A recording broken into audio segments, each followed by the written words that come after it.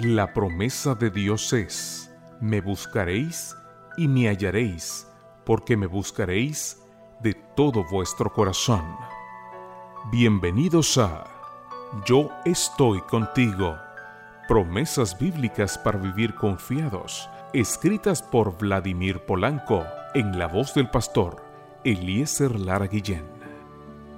La bendición de Dios sea con usted y con su familia. Para hoy, martes 14 de febrero. La invitación de Reavivados por su palabra es para que leamos de nuestras Biblias. En esta oportunidad estaremos leyendo del Antiguo Testamento, del segundo libro de Crónicas, el capítulo número 30. En las lecturas devocionales para adultos, el título que estamos compartiendo: Transformaos por medio de la renovación. Para hoy la lectura corresponde a la carta escrita a los Romanos, el capítulo 12, versículo número 2. Dice así: No os conforméis a este mundo, sino transformaos por medio de la renovación de vuestro entendimiento. Señala el pastor Vladimir Polanco, que admira la obra del artista mexicano Pedro Reyes.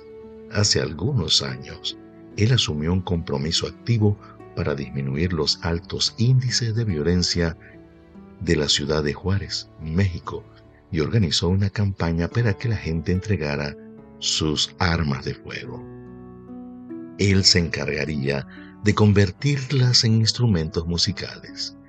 El artista ha recibido casi 7,000 pistolas, escopetas, rifles de asalto, ametralladoras, revólveres, rifles de caza, lanzagranadas, entre muchas otras. El sonido atroz de esos instrumentos de muerte ha dado paso a la melodía de marimbas, bajos, guitarras, flautas y panderetas. ¡Qué increíble transformación!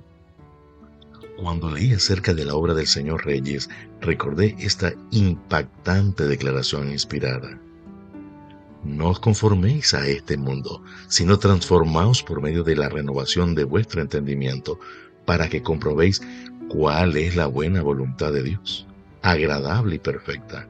Romanos, el capítulo 12, versículo número 2, que corresponde a nuestra lectura de hoy. Dos modos de vida: conformarse o transformarse. Satanás y el mundo tratan de conformarnos. El plan de Dios es transformarnos.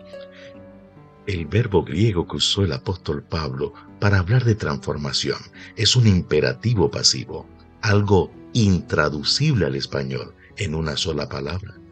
La idea del verbo es que Dios nos da una orden, pero nosotros no tomamos parte activa en el cumplimiento de esta. Es decir, Dios ordena que nos transformemos, pero el agente de transformación es Dios mismo.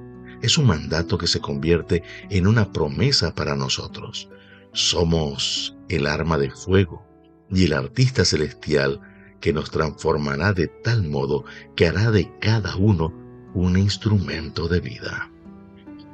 La forma en que la autora cristiana Ellen G. de White expresa esta verdad merece nuestra reflexión a lo largo de este día.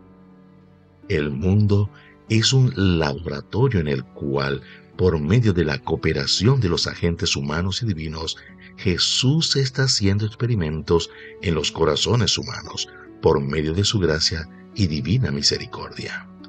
Los ángeles se asombran al contemplar la transformación del carácter realizada en los que se entregan a Dios y expresan su gozo en cantos de arrobada alabanza al Señor y al Cordero.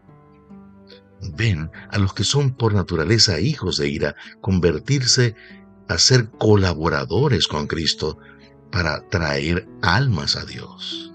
Ven a los que están en tinieblas transformarse en luces que resplandecen en medio de la noche moral de esta generación perversa. Así lo indica en el libro La Iglesia Remanente, la página número 71. No te conformes a este mundo. Deja que Dios obre una transformación en tu manera de ser y pensar, porque esa es su voluntad.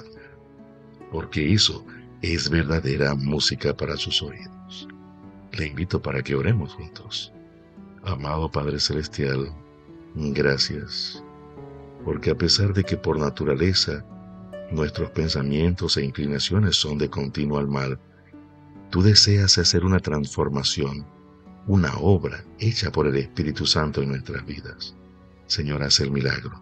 Toma nuestras vidas, toma nuestros corazones, moldéanos de tal manera que podamos ser un instrumento para gloria tuya. Pedimos y agradecemos en los méritos de tu Hijo amado, Cristo Jesús. Amén.